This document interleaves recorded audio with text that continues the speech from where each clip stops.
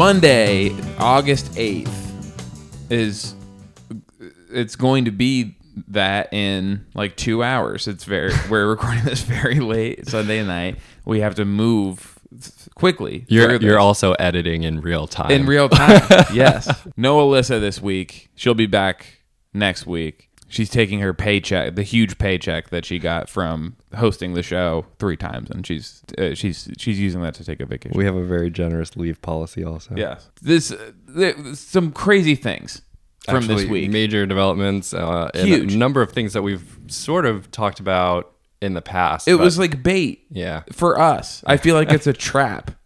And it's also like a nice homage, the biggest story of the week, to the first thing that we talked about on our first episode. Sex scandals and the people who may or may not be embroiled in them. Yeah, but the specific person that we talked about first was Sebastian Ridley-Thomas, who we thought at the time he had resigned from the state assembly. We thought maybe we would never see him again. Yep. And now he's gone and stepped in it again. Yeah, and so just to go back to wow, what was that? Was that in March? I don't even want to think how long we've been doing this. Feels like forever. Anyway, so earlier this year, Sebastian Ridley-Thomas announced that he was stepping down from the legislature. Yeah, let's start from the beginning. Why don't you? I'll be an audience proxy. I don't know anything. You talk about who Sebastian Ridley-Thomas is. Just take us through the whole thing. Okay, so Sebastian Ridley-Thomas was formerly the California State Assembly member from District 54. Crenshaw, parts of Inglewood, I believe, up through Culver City to Century City. Yeah. What's interesting about him? Sebastian Ridley-Thomas is the son of Mark Ridley-Thomas, current county supervisor for the 2nd District, and a very powerful politician who has held a number of different roles in municipal and local government throughout the years. A member of the local civil rights movement in the early 80s and in the late 70s. So, but the real answer for what's interesting about Sebastian Ridley-Thomas is he's a millennial. You can't read an article about him without them mentioning, for some reason, the fact that he's a millennial is very interesting to people. He is a millennial. He was a millennial lawmaker, and then suddenly he was no longer a millennial lawmaker. Yeah. He came out, I think, and said that he had a number of surgeries last year, 6 surgeries. And that nature undisclosed, which, hey, we said, I think what you said exactly was if, he has a right to his privacy, especially if he's stepping away from the public eye forever, then, more power to him. Hope he gets better. But we did feel like it was somewhat suspicious that it was, well, for lack of a better word, it was kind of just attention grabbing that this was happening in the midst of a number of actual disclosed sexual scandals that were happening. This was like the peak of the Me Too reckoning. He is. And when a politician in that moment suddenly says, bye. Right. A lot of rumors will go around, and they did. Yes, rumors will go around, especially under the circumstances with just no details being disclosed. Yeah. And he is part of a, for better and for worse, a very prominent political family. So, cut to this past week, the Los Angeles Times dropped an enormous story. A very sprawling... I don't think people have fully come to grips with how big it is yet, but this is just the beginning. I think you're absolutely right. I also think that now there's kind of a tendency that when you go to the LA Times homepage or you get the paper at your front door, you see the letters USC and you're just kind of like... they've got it. They're up to their old tricks. USC. We're back to USC again. OJ's cursed.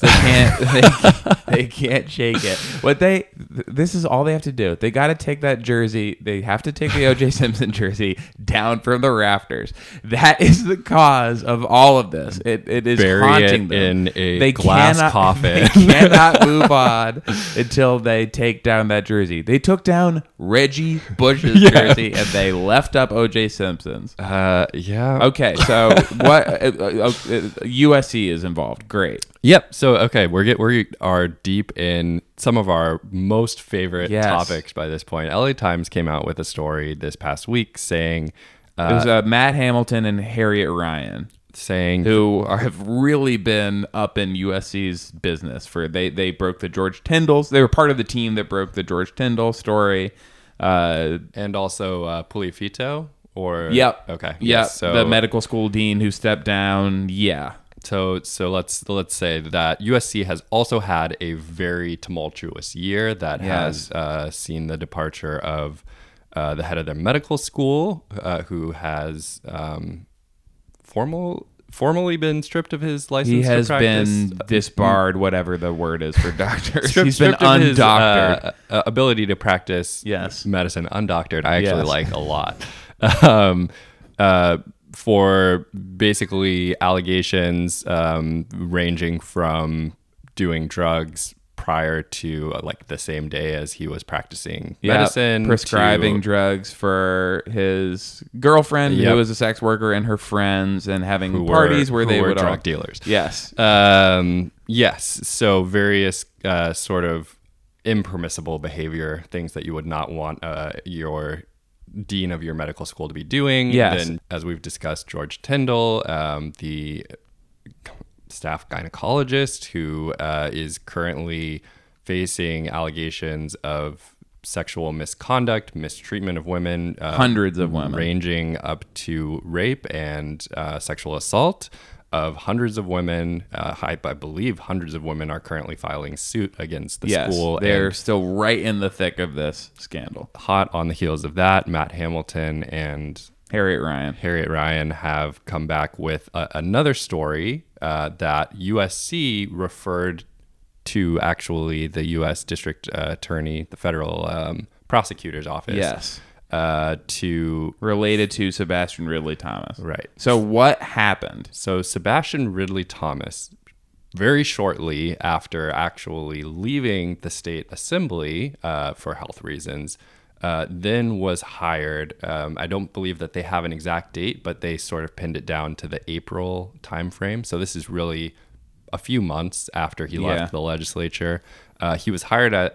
but he said he would need a very long time to recuperate from his surgeries. Right, and that it would actually make it impossible for him to... even serve out his... To serve out the rest of his term. Probably make it impossible for him to ever act in any kind of capacity like a political... being a politician ever again. Yes. But here he is a couple months later. He's on staff now. He's a faculty member in the School of Social Work. Not just a faculty member. He is both a faculty member and a graduate student at the same time. He gets a job as a faculty member, and at the same time gets a scholarship worth maybe about $100,000 to be a graduate student at their online school. So this is like it feels like kind of an 80s movie or something like it's like a Mrs. Doubtfire kind of thing where you have to be your own teacher, right? at college. It's like going back to college. Can I really be my own teacher?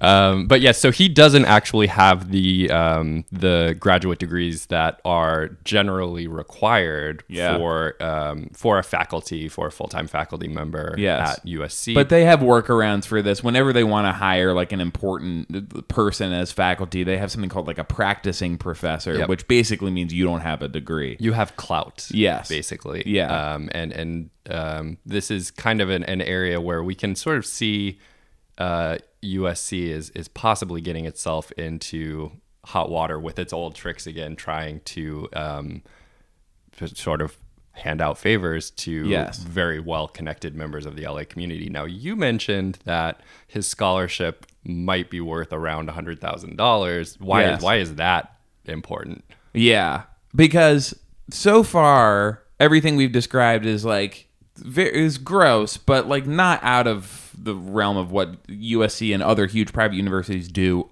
all the time. What is extra gross and makes it a federal crime potentially, is at the same time that Sebastian Ridley-Thomas is getting hired as a faculty member and being admitted as a graduate student and getting a scholarship to an online school, at the same time, the School of Social Work got a $100,000 donation from Sebastian Ridley-Thomas's dad, Mark Ridley-Thomas. Okay. Yes. And it did not go straight to the university. It went through the university to Sebastian Ridley-Thomas's nonprofit, which looks a lot like money laundering. It looks a lot like money laundering. I mean, when you put it like that. From a father-son money laundering.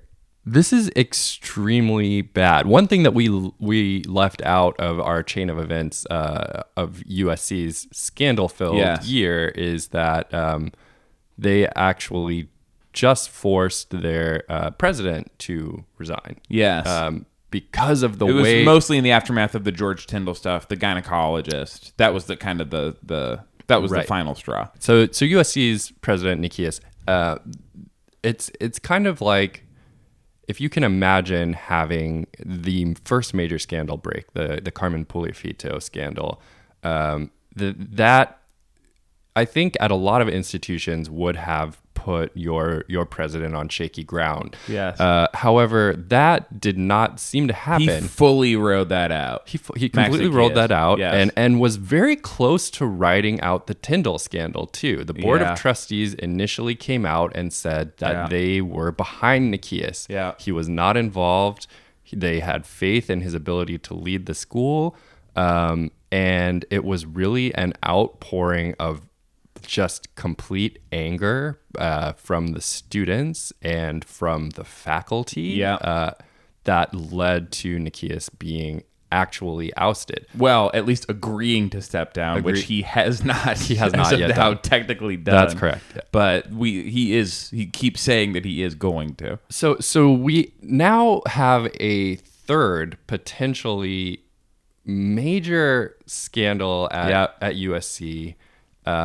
All of which happening under the same administration. And they handled them all the same way, which is they didn't come out to publicly with any of these. They all had to be reported by the LA Times after USC kind of took measures to cover them up. Yeah, so transparency has really not been the name of the game, and I guess from a certain standpoint, it makes sense to not be transparent if you're doing a lot of really shady things, right? So there's been, from USC's standpoint, a lot of opacity. This actually marks a significant break with the way that they've handled previous scandals, because the LA Times just reported this week, but we're finding out that the board of trustees, which in the aftermath of the George Tyndall scandal, I believe is now chaired by Rick Caruso. Yes, mall Mr. magnate. Grove. Yeah. Mr. Americana, or, just small town America mall magnate, is now the head of the USC Board of Trustees. He actually said that once they became aware of this, immediately disclosed it to the U.S. Attorney's Office. Yes. Which, I mean, I guess there was some sort of delay there in it becoming actually public, but they said that was for the benefit of the integrity of the investigation. Yeah. Whether or not that's true, an improvement. Yeah, that is definitely an improvement. Here's what we are still waiting to find out, and which I'm guessing we will. One thing I'm curious about is what was in this for USC, because this $100,000 donation from Mark Ridley-Thomas, they didn't get any of it. Was them passing it along to his son in return for the millions of dollars in contracts that the county gives to USC every year. USC is also in Mark Ridley-Thomas's supervisor district, we should mention. They're the largest private employer in the city. Also, now it really raises the question, what did Sebastian Ridley-Thomas resign from the assembly for? It doesn't see, if he was going to take on the huge workload of being both a teacher and a student at USC, it doesn't seem like the health explanation is really holding up anymore. And so I think that more is to come on that. I just as a to follow up a bit about what you were saying about Mark Ridley-Thomas, he is an alum of USC. Yes. He has a PhD from there. He has an honorary degree from there. He, I believe, for some period of time, possibly currently, but I'm not sure, he was on the state board that governs the use of the Expo Park, basically. Oh, okay. Including, for a while, the Coliseum, and thus was therefore involved in the transfer of the Coliseum to USC. So he has extensive ties to that organization, and we're definitely going to find out more about what's going on there. It definitely seems like he has, one would imagine, the connections in place that if he did want to, for instance, get his son a prestigious post at this university, and that his son didn't necessarily have the credentials to do that, and he wanted to therefore get his son on the track to secure a long-term position at USC, he could theoretically make that happen. Yes. And I think we're going to find out a lot more about what went on there. And he doesn't really have a reputation for this kind of stuff, for being like a corrupt politician. I remember a few years ago there was an issue with he converted his garage to a home office, and he billed the county for that. Yep. But this is somewhat more significant than that. Yep. And it's going to be an ongoing. This only came out Thursday or Friday, and even this coming week, I'll bet we'll see a lot more stories about it. There was another story in the LA Times this week that we wanted to talk about. I thought the coverage of this was a little crazy. It made me sort of enraged. Not the cover, but just like what happened here, I think is a little nuts. We've talked about this emergency shelter that Herb Wesson, the president of the city council, has wanted to build in his district, the 10th district, specifically in Koreatown. Yep. This has been going on for a couple months now. This is part of a broader push to get these shelters in every single city council district. As the city council president, Wesson was saying, I'll go first. Basically. Yes, this was the first one. It was announced to great fanfare. Yep. And it got much greater pushback. Much greater. The neighborhood, they had actual parades to stop this emergency shelter from going in. There was a huge number of people showed up to city council meetings. Lots of people showed up in support as well. Yes. But the neighborhood just made very clear that this was going to be a huge problem if they tried to put an emergency shelter near the Vermont and Wilshire metro station. He has officially given up on that spot. What happened was Herb Wesson and the residents of Koreatown, specifically the Korean population of Koreatown, agreed on a new location for this shelter, which the article that covered it in the LA Times on Friday called "On the Outskirts of Koreatown." I actually disagree with that. I think it is outside of Koreatown in Westlake. It seems like it's basically Westlake. I would when you told me where it was, that was my initial thought. It's across from Lafayette Park. Lafayette Park. It's the tennis courts at Lafayette Park, which is just south of Wilshire, outside of the boundaries of Koreatown. It's not in the Koreatown Neighborhood Council district. To me, past Hoover is east of Hoover seems like a dead giveaway to me. Yes, and there are still some Korean businesses in that area. We Spa is farther east of there, but that neighborhood is not Koreatown. And what it is, that population, to me, is much more Latino than the Wilshire, Vermont location. And I went over there. I read this article and just got in my car, went over there. It's the emergency shelter location is right across the street from Chuck E. Cheese. There's Lafayette Park, where there's a soccer league. There's kids all over this area. I don't think it's bad to put an emergency shelter there. I think it's actually a great location. There are tons of camps around that area. Yep. But the Korean community pushed back on the location being in their neighborhood because they were worried about the safety of their kids. And so I think that it's kind of unconscionable for the Korean community to negotiate with the city council to put the location somewhere else entirely, right, where there are other people's kids all over the place. So if you think it's so dangerous, how is it okay for you to say, oh, well, it's okay if the shelter goes next to these people's kids? Mm-hmm. So I mean, we should be clear that this was not the entire I think you already said at the top, but just to reiterate, this was not the entire Korean community that was completely mobilized against this effort, but it was a large and vocal segment of the population. It wasn't the entire Korean community, but the mobilization was, as far as I saw at every city council meeting, all the parades, exclusively the Korean community that was generating this furor. Right. And so it did come out essentially as, and I think that we can see now based on the fact that a lot of what were given as the reasons why the Vermont and Wilshire location was unacceptable, no community meetings or whatever, no, it's not safe to have it near children, blah, blah, blah, have been shown to be essentially bad faith arguments. 100%. And they just didn't want it in their neighborhood. And this is what appears to just be what you probably might have expected all along, just literally the raw flexing of political muscle to basically say, we don't want this, and we have enough political power to stop it. The lead of this article says, after more than a month of behind-the-scene talks, LA Council President Herb Wesson and Korean community representatives have agreed on a site on the outskirts of Koreatown to temporarily shelter homeless residents. If the Korean community read an article that said the white community residents and the council president have agreed on a location in Koreatown for an emergency homeless shelter, they would be very much within their rights to be really enraged about that. I think it's interesting. We appear to be at a moment of really distinct rising political consciousness in Koreatown as a neighborhood. Mm-hmm.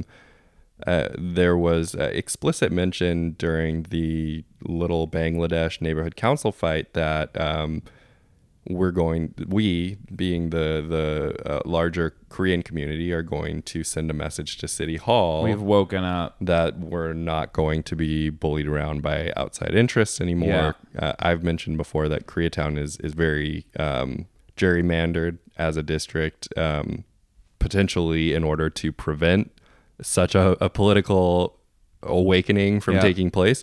But it does seem like that has happened, and like, to what end will that power be wielded is an open question. It sets a very, very bad precedent, I think. If you show that the pushback works, if you don't just say, as the council president, everyone is doing their part, every community is going to have one of these shelters. If you say, okay, fine, if you fight hard enough, you can push a shelter into the adjacent neighborhood that is occupied by people of a different race than you. I hate to make it racial, but it is. It's fundamentally very few things in this city are not right. racial. You can't ignore it. Level. Yeah. And so I can just see every other neighborhood now able to say, like, well, Koreatown, you try to put it there, and also keep in mind too that as we mentioned, Council President Wesson gave a very impassioned speech about this. This is an issue he cares about very deeply. There are a couple more council members for whom that is the case, but I would say probably not a majority are that invested in putting their... Herb Wesson was threatened with recall. I would say that the majority of council members on the city council are not willing to do that. I think what we're seeing here is the way that LA is in 2018 did not happen by accident. Things are the way they are for a reason, basically. And everyone agrees in theory now we have to do something about this. This has reached like emergency status. But the burden of helping the most vulnerable people in the city is going to fall on the next most vulnerable people. Yep. But I don't know. I don't see how you get out of it without a more equitable distribution of housing and shelters and services and all this stuff. The shelters are just the beginning of how to get out of this. We are now, I think it's clear to anybody who is even a casual observer of LA politics, there is no longer a path of least resistance. Yes. I think that our politicians have been maybe slower to realize that than the average person who lives here. Yep. But I think that it is an impossible to ignore reality of the city now. There is no path of least resistance. You either have to actually fight for services and housing for the homelessness, or abandon the pretense that you're going to do so. There's very little middle ground at this point. Yeah. We're going to talk about more movies.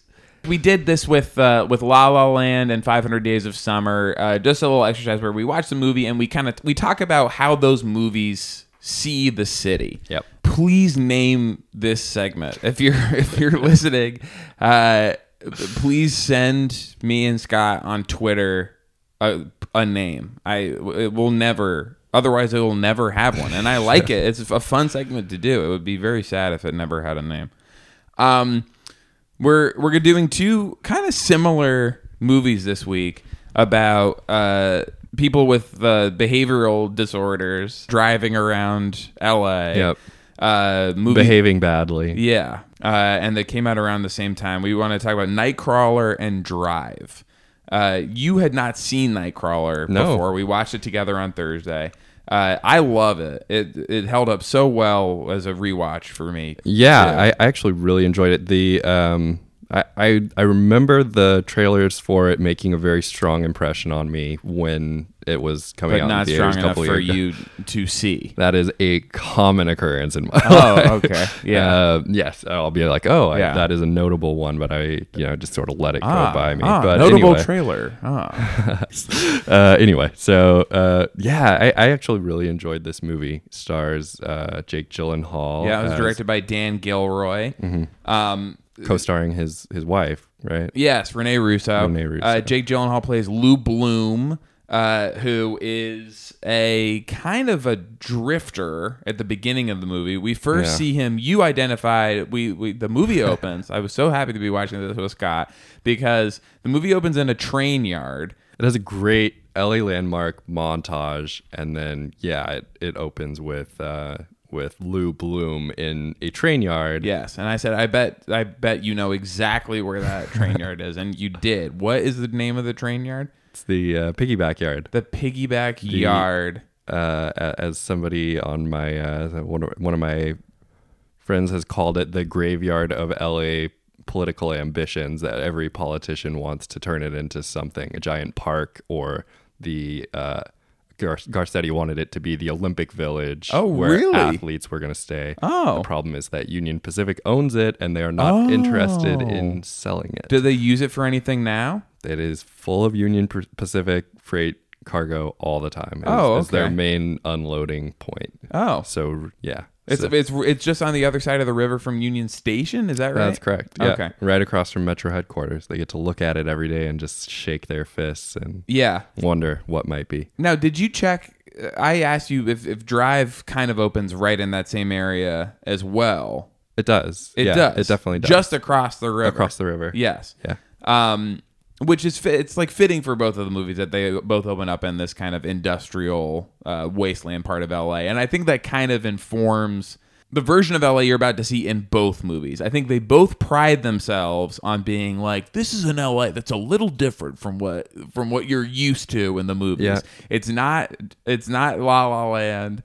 It's not 500 Days of Summer. We have a very Ryan Gosling heavy. LA yeah. Movie. Well, I didn't even make that connection because the movies are very different. Very different. Drive is Hollywood adjacent because he works in the movie industry as a stunt driver. Right. Nightcrawler has really no connection to Hollywood whatsoever. None. But that it still feels very LA specific. Yeah. And I think that they do a very good job of grounding it in LA. I think there's a really interesting parallel that I also think that Nightcrawler has a stronger sense of humor. It's a very dark sense of humor, but it definitely has more of a personality in that way than Drive does. Mm-hmm. But both movies open with a heist, essentially. The heist in Nightcrawler is much sort of lower stakes. He kind of just knocks out a security guard to steal a bolt of copper fencing, a bunch of copper wire, and he takes his watch for no other reason other than that he's just kind of a scumbag. Yes. And then Drive has a very flashy opening sequence. I think is actually on the rewatch probably the highlight of the movie. I think so too. A very interesting, well choreographed sort of just sort of caper scene. And, but they exist within this like nocturnal LA where I think I think plays very heavily into this notion of LA as a place where like everything happens essentially during the day. So at night, like who knows what's happening? Of course, he goes into Ryan Gosling's character in Drive goes into Staples Center and there are all these people around, but still it's very much everything that happens in nocturnal LA exists in this marginal space where you can get away with anything. Yeah, because LA, I think, is hard to shoot at night and still have it be distinctive as LA because it kind of depends on palm trees and like the background of the mountains or the beach or things like that. But these movies really lean into that they take place pretty much totally at night. Yep. So what ends up happening in Nightcrawler is Lou Bloom, the main character, gets a job as a freelance videographer who goes around getting to crime scenes first and getting the footage and selling it to TV networks. Yep. He ends up in a relationship with a network that they call KWLA6, which is clearly supposed to be KTLA5. They even use the famous tower, but they've changed the 5 to a 6. But they do a lot of shooting on Sunset Boulevard, right outside of the old KTLA studio. Right. I don't think it's actually there anymore. But when he starts working as a videographer, he ends up all over town. But he does most of his shooting. He goes to crime scenes primarily on the west side. And they explain in the movie why that is. He says the kinds of crimes that they're trying to get are about the urban areas, urban crime creeping into the suburbs. Yeah, that's what really sells on the local news. Yeah, there's a great, like I said, very darkly comic moment where Lou Bloom is trying. He misses out on a plane crash, and he instead tries to sell the network a stabbing in Corona, and the network executive is like, what is this shit? I don't give a fuck about in Corona, you know. So it very much plays into this plays into a kind of a vision of LA where things are as they are, I would say, in real life, very divided along racial lines. And this the image of actually what safety and like wholesomeness is in LA is also reflecting those racial divisions that exist. So they really want crimes being committed either against wealthy white people or in neighborhoods that wealthy white people think are safe and therefore deserving of protection. Yes. So that is something interesting that I think that the movie probes in a way that is very like immediate, but at the same time not overdone. So totally, very well done. I think their vision of LA local news is kind of exaggerated. Like for example, I'm pretty sure they're not allowed to show bodies on the air and stuff, which they do a lot. And the level of graphicness is I can't imagine. And on the morning news especially. Right. But I definitely believe that what they cover much more, like a disproportionate amount of crime on the air compared to like local politics. I almost never see local politics. Whenever I happen to be watching local news, they never cover the serious stuff that we cover on this podcast. But I was thinking, watching, we talked about it. The one event that really brought me to local news, and so many other people that I spent the entire day watching it, was the Dorner manhunt. Yeah. And that was a kind of a great example of this type of story, right? Where there was a killer on the loose he was a former cop, but it was this black guy who was on the rampage, and he could kill anyone at any time. And that was exactly what was, that was what they were saying on the news. Yeah. Yes. Who could be next, sort of thing. Yes. he has a list of people, like nobody knows where he is, but we know he wrote a manifesto, and that just carried the news for a week basically, and everyone watched. Right. So I think it's interesting since we are trying to look at the basically like the depiction of LA. Basically, to me, one of the more interesting things about the movie is that I called Lou Bloom a scumbag earlier. He's actually much worse than that. He is a terrible, disgusting, horrifying person. Yeah. And the movie really never makes much. I would say that it's at its most sophisticated in its sort of like treatment of him as, if not the protagonist, just like the person who is totally anchoring this entire story. Yes. And it never redeems him. Nope. Never even attempts to redeem him. Yes. And it I think the message at the end of it is that the system is built for this kind of person to succeed. There was no way that he would ever fail. Right. Because the society we live in and the city kind of reward this kind of behavior. Yeah. I think it's interesting to look at how does a person like this function in LA specifically. Yeah. And in the movie kind of really actually says that a lot of the characters in this movie, a lot of the supporting cast, Rene Russo's character is sexually humiliated, blackmailed by this character, off screen, but definitely in a way that makes you certain that it did happen. Yes, and she's kind of hanging on to dear life at her job. And there's the other main character in the movie is another kind of drifter, played by Riz Ahmed, who he hires to be his assistant, basically. Yep.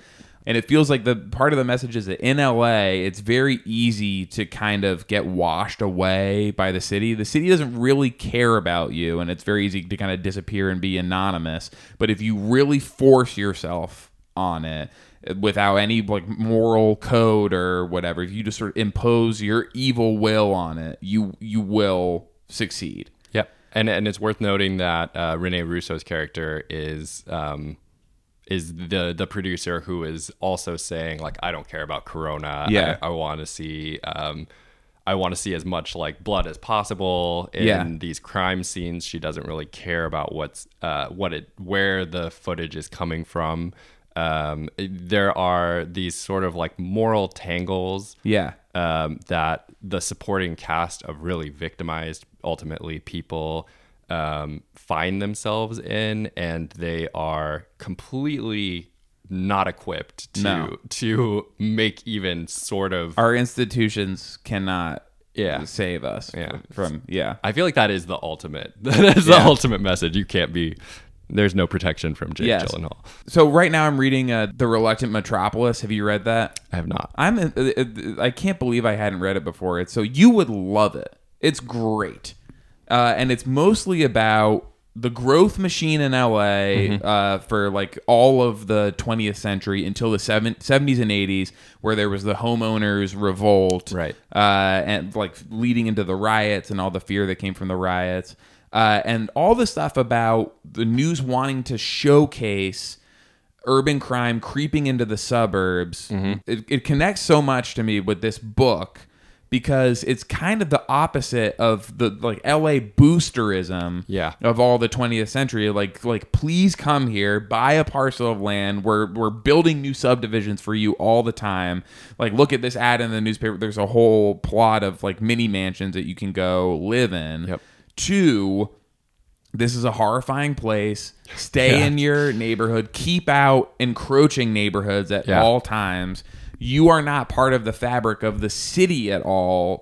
You're part of, like, if your neighborhood is safe, you have to protect it at all costs. Right, you have to fortify your neighborhood. It's a cocoon. Like at some point in the 70s, 80s, and like firmly in the 90s, neighborhoods started cocooning. And I think probably local news has really fed into that, or just this idea that parts of the city are very dangerous. Yep. And they're creeping up on you. Yeah. They're coming for you, and they're trying to build an apartment building next door where those people are now going to go live. Yep. Drive. I have much less to say about, because I think it has so much less to say about LA. I think so. It's actually kind of interesting because this is a movie that really rode an enormous wave of just like public goodwill. I feel like when it came out, including I loved it. I remember loving it so much. I listened to the music. It has a great soundtrack. Actually, I think the soundtrack holds up better than the movie itself. Absolutely.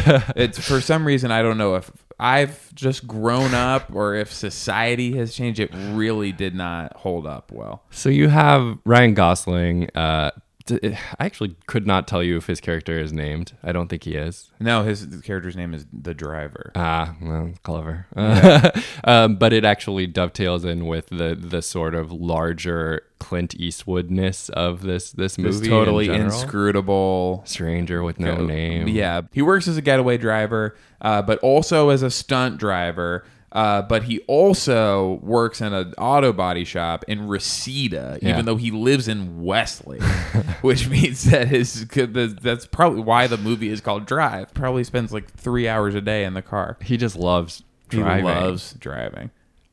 He ends up with this new neighbor, Carrie Mulligan, and she has a son, and they become friends. They go out they have one day together, essentially, that makes them the most important people in his life.